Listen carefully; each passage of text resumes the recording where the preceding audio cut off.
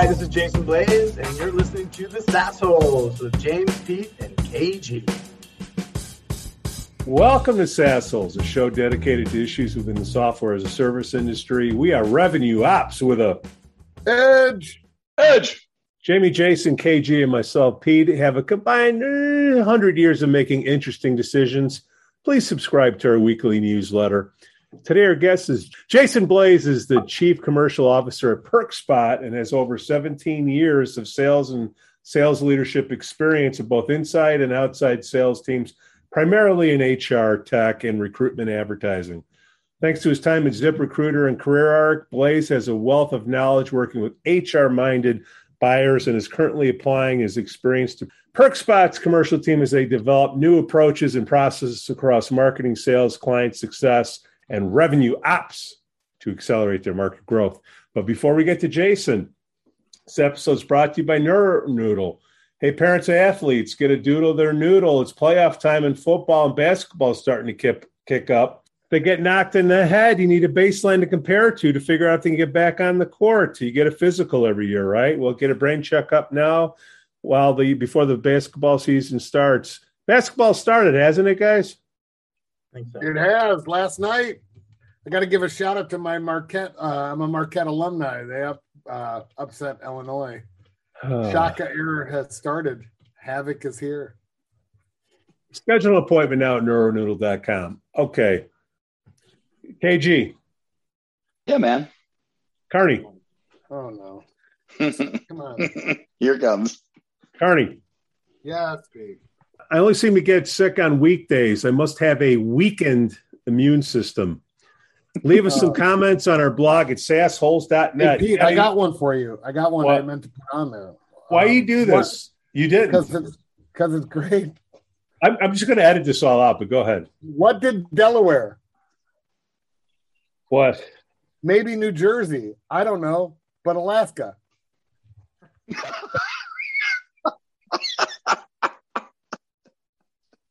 We may keep that.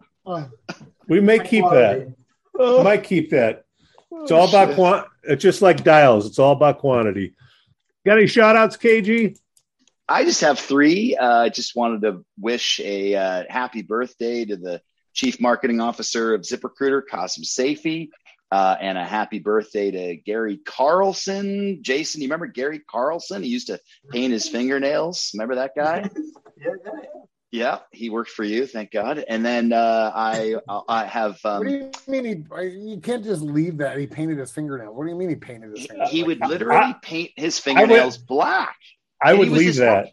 He was this huge muscle head, dude, like big guy, and he would paint his fingernails black, and his toenails too.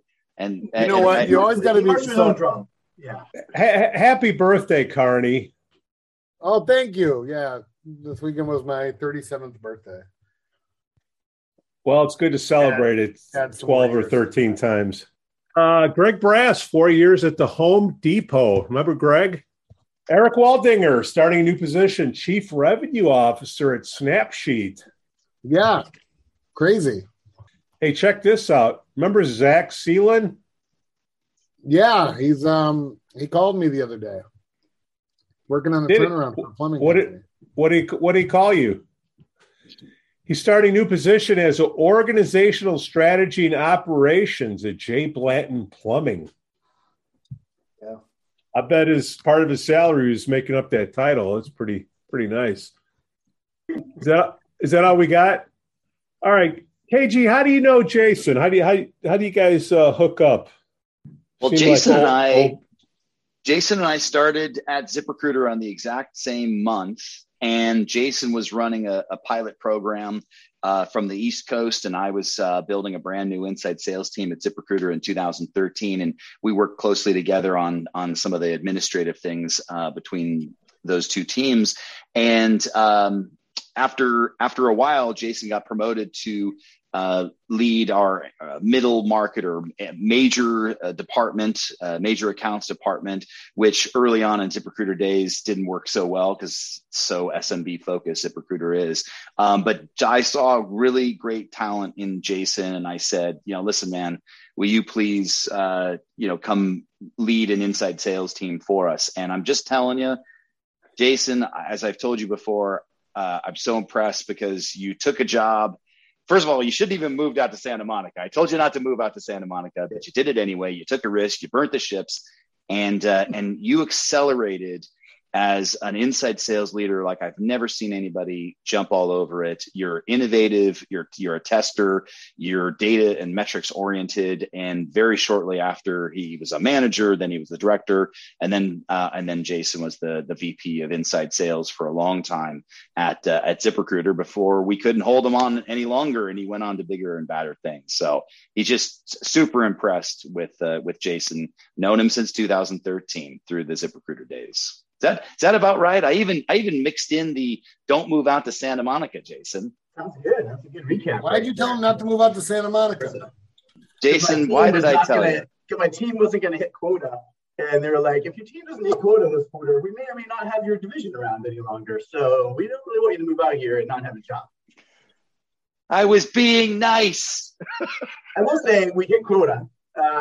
So it worked out. I will say it also motivated me to make sure we hit quota on that team.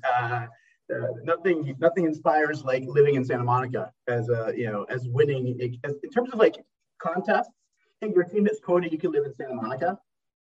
It was a pretty good contest right there. So Santa Monica, does that mean they have like less pop-up tents there? Yes. Okay, just checking. Oh yeah. So far. We're in our own little bubble. Well, Jason, let's get right into it. What are some of the biggest mistakes? Am I supposed to say that or you? I'd love you to take charge, man. This is like, listen, Jason's been in the recruitment advertising space for longer than me, and he's probably, right around the same time as you, Pete. So he's a jobs in the U.S. guy. He's, all right. You're jobs in the U.S. guy. Yeah. So like Pete, I put some topics in here. Okay. I'm just going down the list, my friend. That's all. So Jason, man, you're old school. You one of the OG classified ad guys. When did you get into the recruiting space?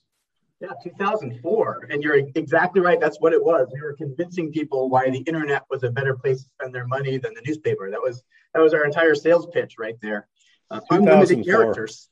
You didn't have to pay for bold. Yeah. Help me out. 2004. Was that Carney? When did you come in? I came in 99. 2003 was right after we bought Gannett bought out all those other 18 newspapers. Yep. And we became career builder, and then they flipped the script, and instead of getting rid of all the headhunter guys, they got rid of all the career builder guys and brought Bob Montgomery back. All right. He hired me. Well, kind of what I'm trying to get at is back then you were trying to do a combo ad. You had a print ad and you had an online, and you're trying to get the print to the online. Flex ads. Weren't they called flex ads? Well, you did a web code. What year was the web code or whatever the hell that was called? That was probably 2003, 2004. It was probably still popular. Okay. Yeah, that was they were trying to stop the bleeding, right? So they, the conglomerates got together, partnered up. So there wasn't really one master. You had 3 or 4 masters. So a lot of cooks in the kitchen. We were also acquired as Jobs in the U.S. by a newspaper conglomerate. It's a bit smaller, but a few $100 million in revenue, and they had like 26 dailies and like 50 monthlies that they put out based in the Northeast. And I'll never forget the first day we met with their head of ad sales, who said, yes, revenue and ad sales have been declining for the last 5 years, but it doesn't have anything to do with the internet. It's actually just changing behaviors. The internet has nothing to do with our declining ad sales in the newspaper. She was very laugh right in their face. Well, you felt sad. It was more sadness than I think I felt. So Night Ritter was out in California, wasn't it, Carney? Night Ritter was California. Gannett was everywhere, and I think Jobs in the USA was bought. They had the Milwaukee Journal Sentinel, right, or something like that. Journal Register, yeah, Journal Register company, which had the Connecticut, whatever the Connecticut newspaper was up there, New Haven Register, highest readership rate with all the educated New Haven, Connecticut folks. That was like crazy time because of the internet, you were basically printing money against the classified ads. The only problem was if you were owned by a classified ad company, you were printing money and they were taking it all to feed their printers that weren't getting used. So, that is 100% my experience. Yeah, they just took all the money. They robbed the cupboards all the time, and therefore you wouldn't have all this free money flying around. If you were a monster, you had all the free money in the world, right? But so Jason, it was going to be snagged. So you were the online piece. Did you have to do a 4-legged sales call with the print person going out on calls, or how did that go down? So when we first got acquired, that was 2005, 2006. So first I had to go out to every single newspaper that they owned and train them on selling digital, cross-selling digital. So I went all up and down kind of the East Coast and central US. And it was fantastic because almost every single time I had those visits, they would look at me and say, why would I sell your digital? Because then I won't have a job. I'd go, So that helps with mind share. Hey, look at that cool car over there. Yeah. So we ended up going out and doing those combo meetings. It was a mess. It was very interesting to see that old school newspaper world. I never forget going out and visiting. Like every manager had a secretary out front. Like literally, there was like offices and then secretaries out front in front of their offices. Very, very different world. So how did you deal with a lot of the USA is still around? Aren't they more focused? Like, I know the guy running it, Saeed Eastman. He worked at our former company. You remember Saeed? I don't know if you do, Pete. He was there for a hot minute, but I was friends with him. But aren't they now focused more on like classified ads or unemployment agencies? Yeah, I think what they're doing now is more, affiliate type of advertising for jobs primarily. They, buy one city and get it spread all over the country. I don't know if they even have their own sales force necessarily anymore, or if they're just aggregating job content. I think they're aggregating, and I think they've got relationships with like employment agencies, like unemployment firm. Kind of where I was going with it is you had to go out there and you had, did you deal with a lot of unions?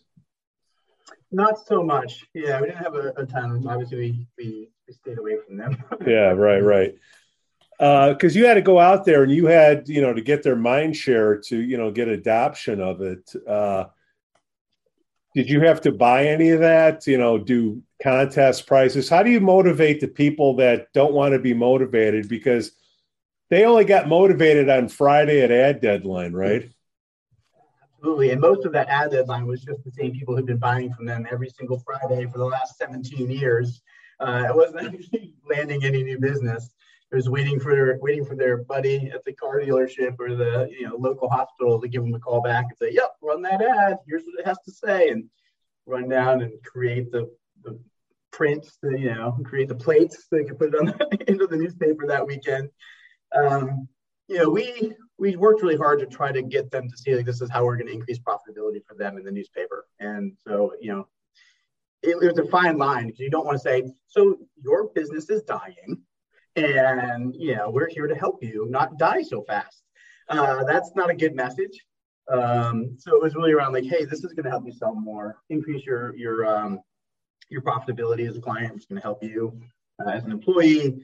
And there was definitely a ton of contests. I can't even remember what they were, but there's constant contests at every single one of those newspapers to get, who's going to close the most deals. I will tell you, though, my recollection at that time was like participation rates in the contest was like, 5, no one cared, 5%. They didn't care. They literally just didn't care. You couldn't incentivize them enough to actually want to work harder. Do you think that, generally speaking, Jason, what's your stance on contests? So back then there was this sort of, blasé approach to, participating in contests. No one really cared. What's your general sense on contests nowadays? Oh, my managers hate me when it comes to contests. My feeling is if we're going to do a contest, we need to define what it is we want to move and learn, and then be able to track the results back to the actual contest. So, just doing contests where the top salesperson, who's always the top salesperson, continues to be the top salesperson and makes an extra $250, does nothing for the overall growth of the team. And is there contests where somebody gets one inbound call that is a big deal and they win the contest? We didn't learn anything. We didn't improve anything. Can't see any measurable difference. It was a waste of time and money. We would have gotten that deal anyway. We wouldn't have had to run a contest. So my view is contests are great as long as you treat them like experiments, like tests. Okay, we want to test this model. And if this works, what we'll learn is X. And from that learning, we can then change our process to lean in because we now know that this behavior is possible or this outcome is possible. But if you can't measure the results against the behaviors, what are you doing? Other than, again, we all see it. The best people just get a few extra bucks because they're always the best people. So tell me about a contest that you think actually works. Because what you're telling me is that your managers hate you. And they hate you what? Because you really grind them on the learnings, and it can't just be hey, can we spend $250 to da. Right. So why do your managers hate you? And honestly, tell me about a time when the contest actually really worked the way you just described it. I don't know if I can tell you about them, but we held that was our standard. And so, we had many, Sweet 16, college hoops contests of generating the right behaviors and over the multiple weeks of March Madness contests. But when managers come with contests, I make them really clearly define what metrics were they expecting to move, how are they going to get the entire team to move versus one person gets out ahead and nobody else actually engages with the effort. Because that's also the big problem with contests is if there's only one prize and someone gets out early, the rest of the people just stop trying. And then you don't get the lift that you're shooting for anyway. So I need to make sure the whole team actually gets lift in their effort or whatever behavior metric we're looking to move. And how are we going to measure the outcomes so that we can report back? Because I always said we're going to report back to the leadership team on this contest that we did, what our hypotheses were, what the expectations were, and then whether or not we moved the needle. And then why or why not? Why didn't it move the needle?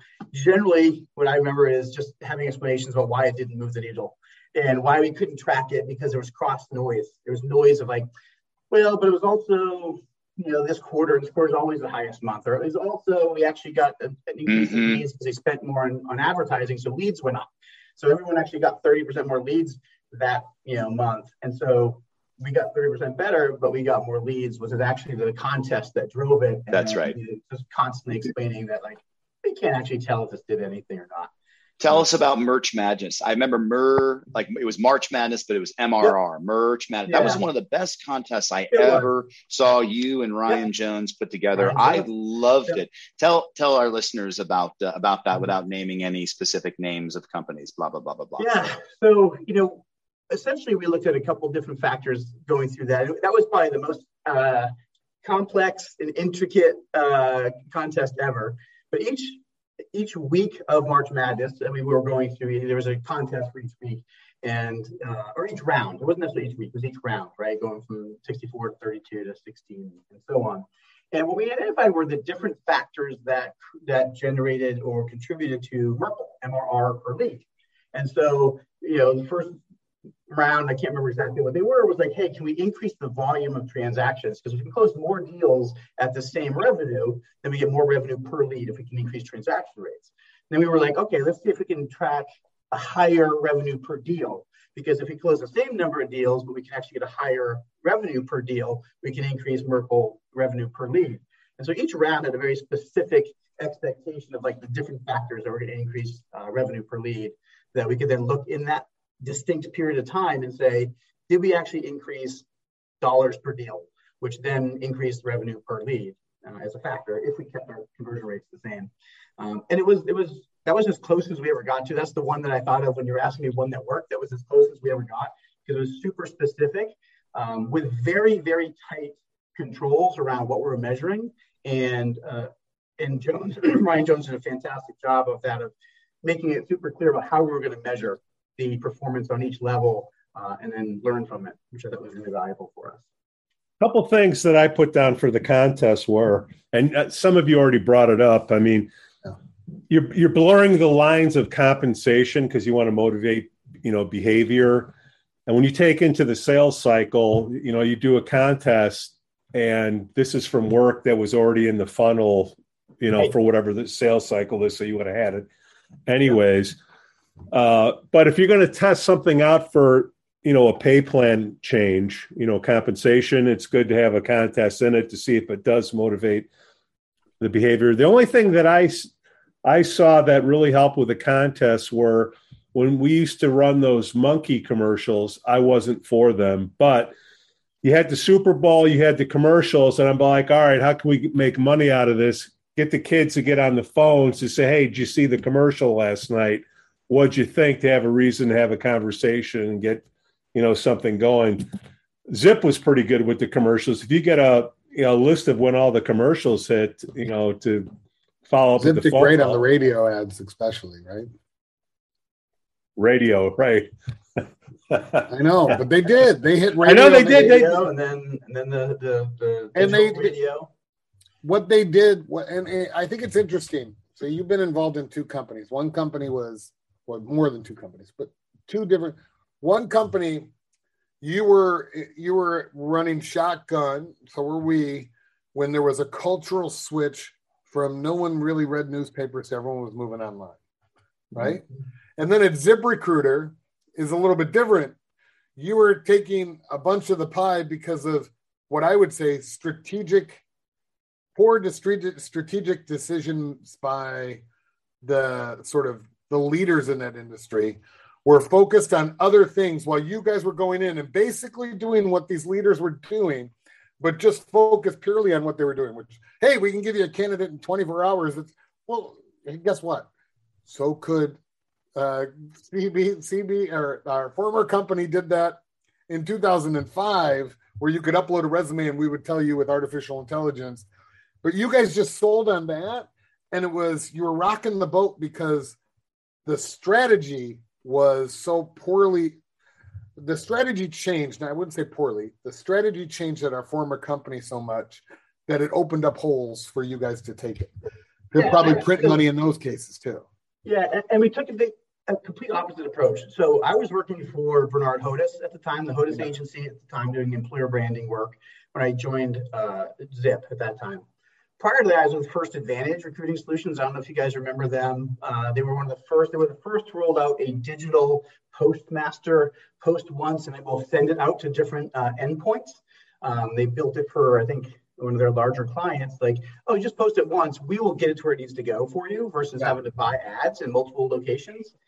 And we were selling that product for $50,000, $75,000 a year, plus add-ons, plus service fees. And I remember meeting with Zip. They're like, yeah, we did the same thing. It's $39 a month. I was like, whoa, I'm literally selling that a year ago for $75,000, the ability to post once and go to multiple places. And you guys are bringing this down market for $39. We're onto something here. But the other thing that they did, which really they look back and you think, like, how crazy was this? Those other companies you mentioned never advertised to employers. They advertised to audience. And all ZipRecruiter did was advertise to the employers. Every message was to the employer. It was only employer focused. And it was just about how am I going to help you get candidates and do it fast, cheap, quick, easy, simple. Versus everybody else was like, hey, job seekers, come over here. Hey, job seekers, come over here. So they did. They changed that paradigm. The one thing that our former company avoided that because it would take away from sales reps being able to sell into that space, right? So the thought process was we could do e-com to push up the sales reps higher into the bigger accounts. But at one point or another, and that's what we used to do. And then at one point or another, we said, no, we got to make sure these sales reps can eat their lunch and stay in this lane. And therefore, we're going to divest from e-com because we need this inside sales group to eat what they're eating because we don't have anywhere for them to move moving forward. And it was basically because the top dogs took over and then said, wait, I don't want to lose any of my people by putting in Joe Blow and have him go up and sell to a huge company over the phone. I'd rather wine and dine and take them golfing, right? And we became a cold golfing company rather than a cold calling company. Well, I think that's an interesting question, by the way. Jason, you've been at product-led companies as well as sales-led companies, in the past. How do you deal with that challenge where and really what we're talking about here, Jason, channel conflict. You're calling a company and then all of a sudden they sign up through the e-commerce flow. Yeah. How do you balance that as a leader when you're dealing with product and marketing, trying to do their thing on an e-commerce side, which is incredibly profitable for the shareholders. Hopefully you have stock options, but then you're leading a sales team. And as Jamie says, they need to eat lunch. How do you balance that? Yeah, it's not easy. It was really hard, but I think the only answer is over communicating the value, right? I mean, at our former place, we had the best culture. We had the best company outings twice a year. We had partners, bring your spouse to your outings. We had the best presidents clubs. We had the best holiday weekends. We had the best summer holiday parties.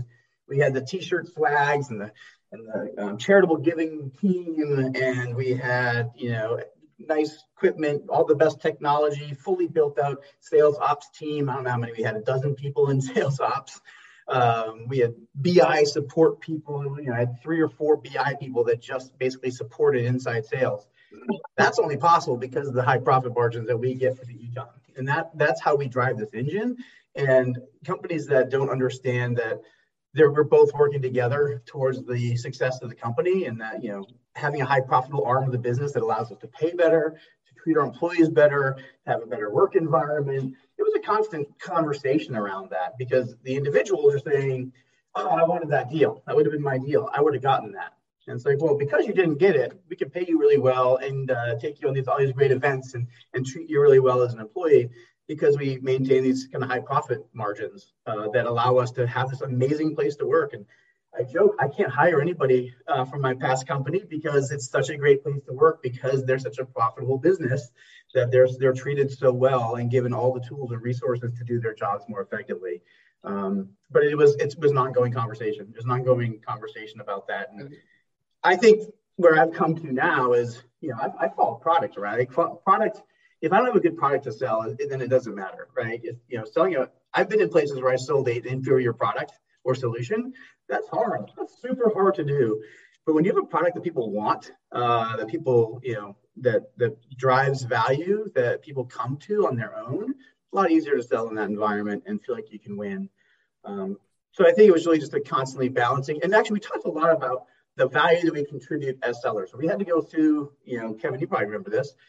We need 5x. We need 5x revenue on our staff. So you got to generate 5x the cost of whatever we're paying you and supporting you with. So you have to be able to generate this much money. Otherwise, why would we have you at all? We would just take the e-com money. Like, the e-com money is just over there. Why would we build this team out if it's not going to be super profitable to the company? Because how is that good for this business? How are we going to grow and someday exit or go public as they did? But we had to have those conversations routinely. But you just reminded me of something, actually, Kevin. I want to go back to the contest real quick, because the one actual contest that worked, we had a young guy named Whippersnapper. What's his name? I'm blanking on his name. Andy Perrill. Andy Perrill, we called the Whippersnapper because he was so young. He was on our finance team, and we would collaborate about goals and hey, can we give it an outstanding reward if we can do something that no one believes is possible? And we ended up getting $1 million in a month when we had never done $1 million in a quarter on the sales team. And it was a trip to Vegas. It was a show. It was dinner for the entire team. And what happened because of that, we ended up being able to double everybody's quota across the board. Because before that, the quota was impossible. You could never hit these numbers. It was way too hard. We were like, well, if I give you a ton of money, send you to Vegas, give you a trip and a show out, then can we do it? Magic happens. All of a sudden, well, I really want to try. The team bought in, and all of a sudden you're like, oh, so this wasn't a real ceiling. This was a will ceiling. And now it was like, oh, wait a minute, this is possible.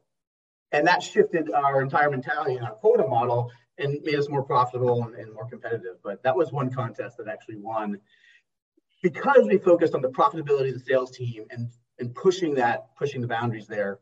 So we could protect ourselves about, from getting eaten by the e-com.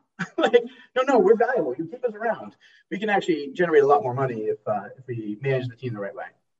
Jason, you said something interesting there at the beginning where you said, hey, at this company, we're great because we had trips and we had this and we had that and we had that and we had this. I was waiting for you to say it, but you didn't say it. We had the best technology, and then this other company, best products. And I want to know your take, but I always tell people, if you want to learn how to sell, go sell at an inferior product company. If you want to learn how to make money, go to the best product, right? And I think you should go in that order. So if you're a new employee on the marketplace, don't go look to learn how to sell at Google. Go to Ask Jeeves if it's still around.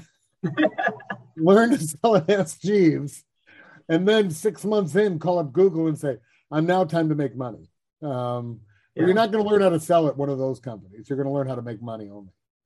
I'm biased. If I see a sales manager or seller who's only worked at like top 3 brand names, like, do I know if they can sell or not? I don't have any idea. I mean, I don't know how you weren't successful if you're the top brand in whatever category you're in, right?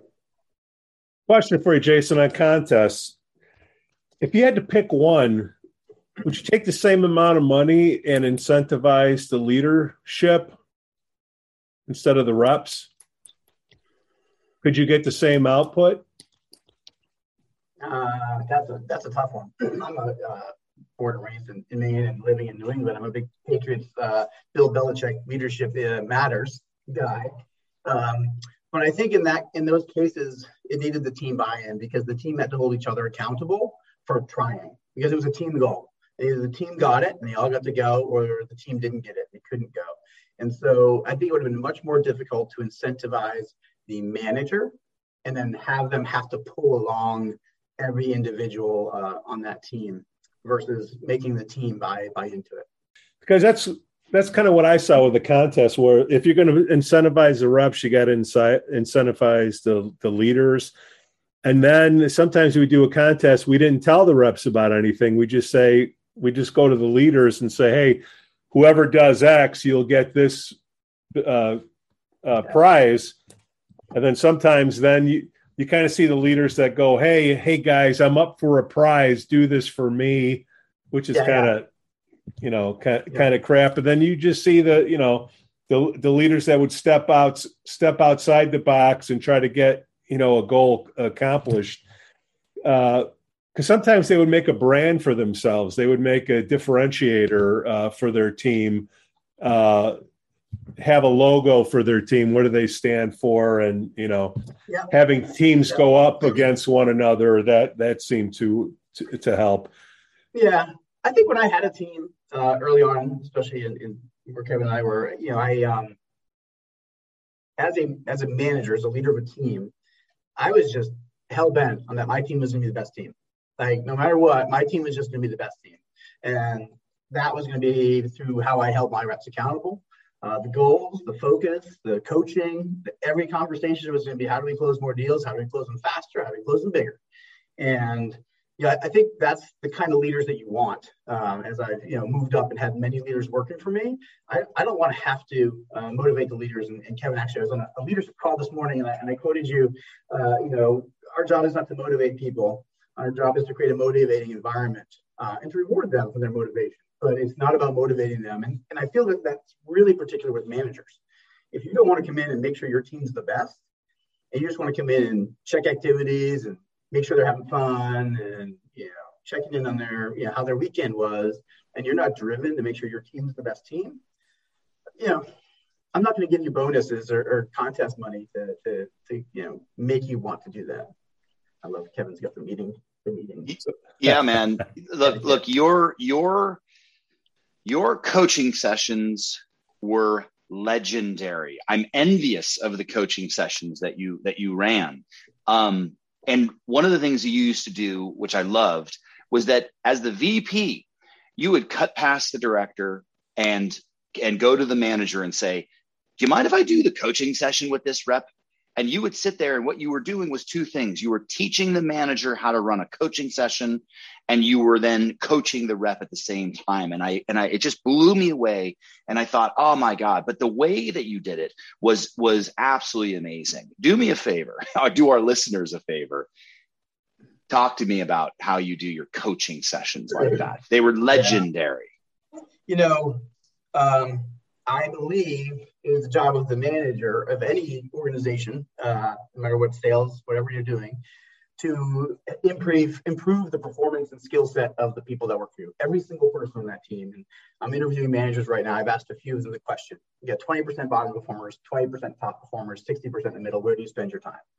My answer is I spend the same amount of time with every rep because my job is to get every rep better.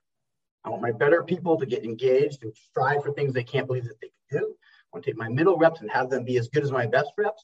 I want to bring my bottom reps up to being better and hitting their numbers. Like my job is to help every single person get better every month, 1% better every day, whatever that is. And so, I always approached one-on-ones and coaching as deal coaching because I looked at it like batting practice, like walkthroughs before the Sunday game. Like, hey, this is a situation that's going to come up 100 times in your career. So when you hear this, what are you thinking about? So before you make this call, who are you talking to? Based on that title, how busy do you think they are? What do you think is most important to them before we get on the call? Great. And okay, so if they ask you this question, what are you going to say about that? And it was very much like batting practice. Like, let's go pretend there's runners in scoring position and you need to hit a line drive or a ground ball to move the runners around. You're not swinging for the fences necessarily. So let's talk about the scenarios that we're going to be in. And it was always like, let me go into a deal. Where was this deal? What was happening next? Who are we engaging with? How are you going to move that deal forward? And because I had, a ton of years in sales, right? They're basically the same problems that come up and over and over and over. And ultimately, every single time that we would do something, somebody would say, hey, that thing we talked about happened. Like, of course it does. It happens in all the calls. These calls, they're all the same calls over and over with a small variation of the things you need to be ready for. And then they would immediately get buy-in. Like, oh, shit, when I talk to Jason, we talk about things, and then it comes up, and then I'm prepared. And so that helped build that affinity for, like, people reaching out and wanting to get coaching and wanting to get feedback. And I used to tell the managers, whenever you interact with your team, with any rep on your team, you're either adding value or wasting time. That's it. They're working. They're at 8 hours a day. They've got quotas that are hard to hit. They've got 8 hours of sitting at their desk to try to hit their quota. If you're taking their time away from what they're doing, you're either wasting their time or you're adding value. So at the very least, you can connect, see how the weekend's going, and then go, so what's your next call? You can connect, ask about they just had a kid, how it's going, great. So who'd you just get off the phone with? What's the next step? And if you constantly think about my job is to add value in every interaction, I don't want to waste time, you get this organic culture of like, hey, that's the guy that when he comes by, provides me a little nugget of wisdom that I can use to help make more money. And now, hey, Jason, can you come take a look at this? And then you have a solid coaching culture, I think. But yeah, it's kind of how I view the world. What you didn't do in those calls was spend a lot of time talking about, like, tell me about your 5-year plan and a lot of that fluffy stuff, which is important in some of the context of those calls. So you didn't spend a lot of time doing that. Maybe you could have spent a little bit more time doing that, but you were really helping them tactically. You'd open up the pipeline and go, that one, what do we do with that one? And you also weren't spending time saying, what's your number? Just tell me what your call out is. What is your forecast? You were really like, you would get in, you'd roll up your sleeves and you would show the manager how to do these coaching calls. You would go through the leads. You would even go through the leads that these salespeople had discarded over the last week. And you would find so much opportunity just in the leads that they had discarded. And I thought, God, that was just so impressive. But now if you were to wind the clock back, what are some of the leadership mistakes that you can lay on our listeners? Like, if what would you do differently? If you could name like 3 leadership mistakes that you're like, man, I don't want to do that again. What would some of those be? Yeah, specifically what we just talked about, there's one that jumps to mind. There's probably 3 or 4, and I'm happy to chat about them. But one that jumped up immediately based on what we talked about was, the concept of training and coaching, and specifically training. I think early in my career, I believed if I told somebody, hey, you're a sales rep, I need you to do prospecting, I could walk away and they knew what that meant. Or, hey, we need to get better at overcoming objections, because they knew what that meant. And I think what I've had to learn was it's up to me as a leader to validate that my employees know what they're supposed to do and how to do it. Because if you just say, okay, guys, we're going to focus on, we're going to do some cold calling today. Well, good. You walk away. You're going to find out half the people, they don't really know what they mean by cold calling. Who am I going to call? Like, who do I call next? How do I build my list? Like, what should I be saying? Do I leave a message or do I not leave a message? But I had to really learn, like, oh no, I need to validate. So do we know what we're supposed to do, and do we know how to do it before I could actually hold them accountable for doing it? So like trading is, do you know what to do and you know how to do it? Coaching is, you know what to do, but you're not good at it yet. You're just like, you know what you're supposed to do and you're not good. Let me help you get better. But I can't coach you if you literally don't know what you're supposed to do or how to do it. And I think I wasted years early on as a sales manager where I just thought, oh, I could just tell them that and they would know. Someone must have trained them somewhere along the way on what this meant. And that's not always the case. And I think that was one big thing that I had to learn over time, was like validating that you actually understand what's expected and you know how to do it. Like, not just like, oh yeah, I'm supposed to do this, but do you know how to do it? Like, what does that sound like or look like? Because people won't say, hey, I'm not sure how to do that. People don't raise their hand like, okay, boss, but I'm not 100% sure. Like, how do I cold call, or what should I be saying? They go, okay, got it. So I think that was a big lesson I had to learn. I spent a lot of time now with like validating and like, okay, before I can even hold a rep accountable for failure, have I confirmed that they actually know what they're supposed to do and they knew how to do it? Because if I haven't, I got to go back to step one. Let's make sure that you know that before I can hold you accountable for performance.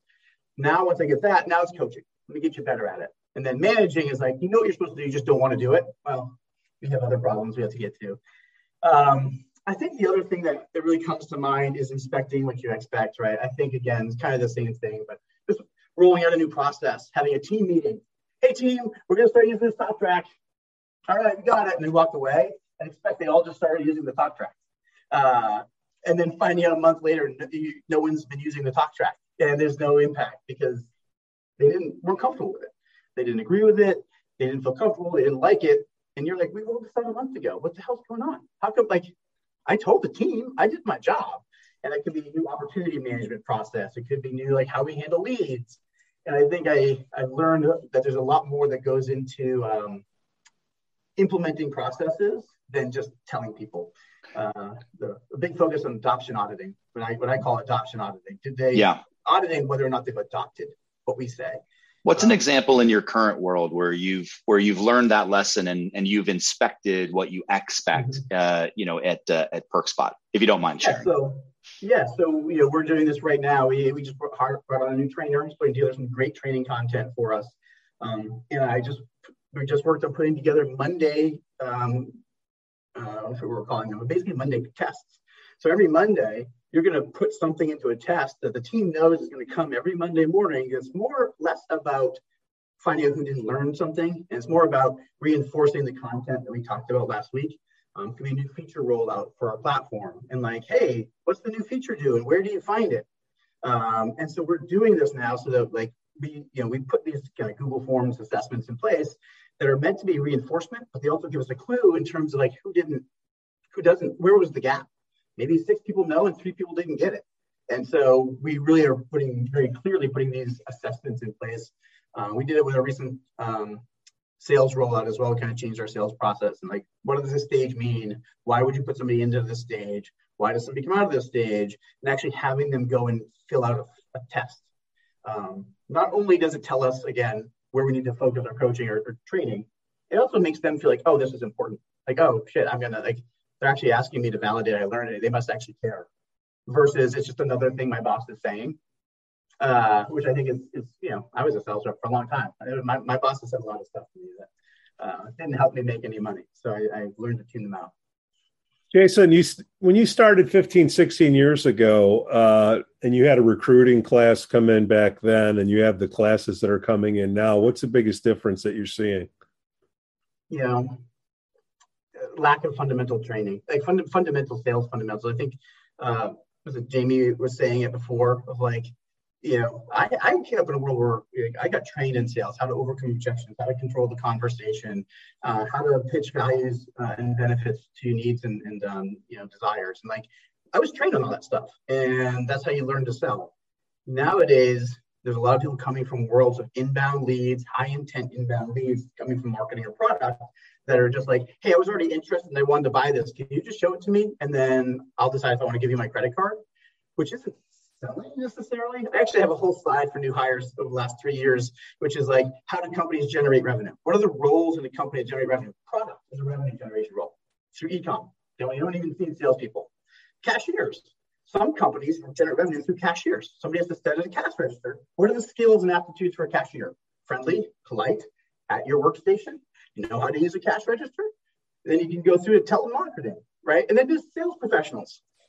What are the skills that you need to have a sales professional? Because it's not the same as a cashier or a telemarketer or a product person. And so salespeople have to overcome objections. They have to overcome unqualified no's.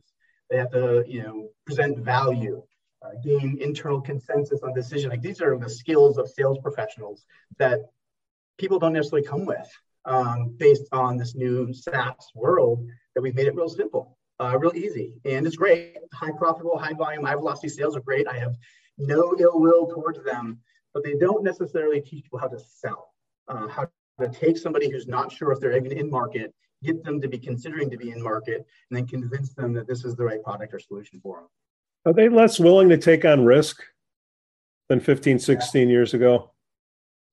Sellers themselves? Yeah. Yeah, for sure.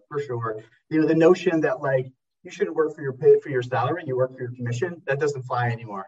It's like, no, if you want me, you better pay me enough base that I'm going to be happy and trust that I'm going to work towards my quota. I grew up I had a straight commission job. I tell the story, but I got married and bought a house working a 100% commission job. And if I didn't sell anything, I didn't make any money. So that's a different world than where the new generation is coming up. But I don't think that they're any less capable. I think, again, when we've put together the last couple companies, we now do a month of training. I know that a lot of companies don't invest that much time, but my sales people now are not going to talk to anybody for a month. I want to make sure they know sales fundamentals is week one. I want to make sure we get validating. Do you know how to overcome objections? Do you know how to control the conversation? Do you know how to talk about values and benefits? Do you know how to do needs analysis? I'm going to actually make sure to week one. And we just had a rep come out. She's like, that was such a good refresher, stuff I've heard, I'd seen before, but to come back through and actually go through the steps of my sales foundation was such a great first week. And then we go into product for a week. And then we go into the market for a week. Who are we selling to? And then we do live role plays for a week. So I'm covering off a week that I know you know how to sell, a week that you know our product inside and out, a week that you understand our buyers and our market and competitors, and a week where you're actually just doing role plays. And we're doing them on Gong now, so you can listen to those role plays. And so I'm going to make sure that after 4 weeks, I know that I've covered off everything that you need to be able to be successful, and we get you off the right foot. And by that time, they're dying to be on the phones. So I think it's more of an investment up front that's required than it was 15, 20 years ago when I was thrown out there, in that early 2000s of listen to the other sellers and then get on the phone, listen to what they say. There's a difference getting those college kids that came out during 2007, 8, 9, when that recession hit versus, now it's a lot different. If you were to talk to some new leaders, you're an expert in sales leadership. I'm going to go out there on a limb and say that. If there was a pro tip that you were going to lay on a new sales leader that is looking for mentorship and guidance, what would be that pro tip that you would get? 1, 2, or 3 tips that you would give this newly minted sales leader. Make sure you do this or don't do that. What do you got for us? Yeah. I would start with make sure everybody on your team understands their fit in the business, their role in the organization, and how they contribute to the success of the business. Don't make it implicit, make it explicit. This is what your role is here to do, and my role is here to do. And this is how we are measured as a team, as a management team, as a department. Super clear. You don't want to have any questions around why we do what we do. And then, validating in terms of, I think the biggest thing is opening up with radical candor from day one. Set the expectation that you're going to hold the team to high standards, that you're going to focus on success and performance and winning. And then it's easier to ease into soft skills relationship if you set the bar, we're going to be a top performing team. I'm going to help this team win. I'm going to focus on getting better. And I want to make sure we have a culture of winning. And then I'll start focusing on through my actions, on getting to know you, through my one-on-ones, through after work, through happy hours, through lunches. I will get to know you and we'll have a great relationship versus I'm going to start by getting to know you and have a great relationship first. So therefore we're buddies. And then I'm going to try to hold you accountable to really hard goals after you now have this sense of oh, come on, you know that I can't do that. Oh, come on, that's not a good goal, boss. start at the goals, start at the priorities, start at the focus of like being the best, and then come back to like showing real interest in your teams versus worrying about being your friends first. I think the biggest thing that I've taken away from my career is there are definitely people who work for me that will tell you I was not easy to work for and didn't love working for me, but they will tell you 100% I helped them get better at sales and make more money and improve their career. And that's what I wake up for. And I tell people considering being managers, if you can't get excited about seeing a rep on your team increase their behaviors, like, get better at call skills or follow-up skills, you have to be as excited about that as a win. Because if all you care about wins, you're never going to have a sustained success and you're never going to be happy because you won't always get wins every day. But if I hear a rep on the phone or I listen to a gong call and they've taken coaching and they're overcoming a rejection they couldn't overcome 3 weeks ago, I don't care if we got a deal that day. I'm like, it's happening. The team's growing. And if all you're focused on is that number, a client that used to work for you switches companies, comes in and is like, hey, I just switched companies. I want to sign a contract with you. And your rep hits 100% the quota and they did nothing. That's not sustainable. And so it's like, I just love coming every day. And I tell managers this, if you don't want to help people get better, don't get into management. It's not fun. It's stressful. And then you get pissed off at them if they miss their numbers because you're just like, where's my numbers? My numbers, your numbers. You get my numbers versus I'm helping my team get better. That's my big takeaway. I love it. Sales leadership is a calling and a vocation. And if you're not down for and getting excited about helping people, get the fuck out because it is hard if you don't get off on like that light bulb going off on people's heads. So that's awesome, Jason. Thank you. Pete, take us home, man. Well, number one, you can't be selfish. They'll smell that a mile away. You're selfish. They're not going to follow you. You're just a guy out for a walk. Jason, thanks for coming on the show today. I appreciate it. It was a blast. You had a good fun. I have to do a quick shout out. Emma Salazar, also his birthday today. Worked with Kevin and I in the past. The director of sales just started with me yesterday as a director of sales, and it's his birthday today. So I want to give him an extra shout out there as well. So I appreciate the time today, guys. I always love talking shop. Happy birthday. Hey, what's the best way for our listeners to learn more about you, Jason? Yeah, I think LinkedIn's my primary source. I think that's where I go. Find me on LinkedIn, hit me up. I try to be active there, but that's really it. Or walking on the beach in Santa Monica, you can always bump into me down there. That's fine too. Run into your pop-up tent. Thanks for listening to Sassoles. On behalf of Jamie, KG, and myself, Pete, we thank you for listening. And we please ask you to give us 5 stars on Apple Podcasts. If they can't hear us, we can't help them. And subscribe to our weekly newsletter. All the links will be in the podcast notes. And if you really, really, really like us, you can always buy us a beer on Patreon/Sassoles. Cue the music.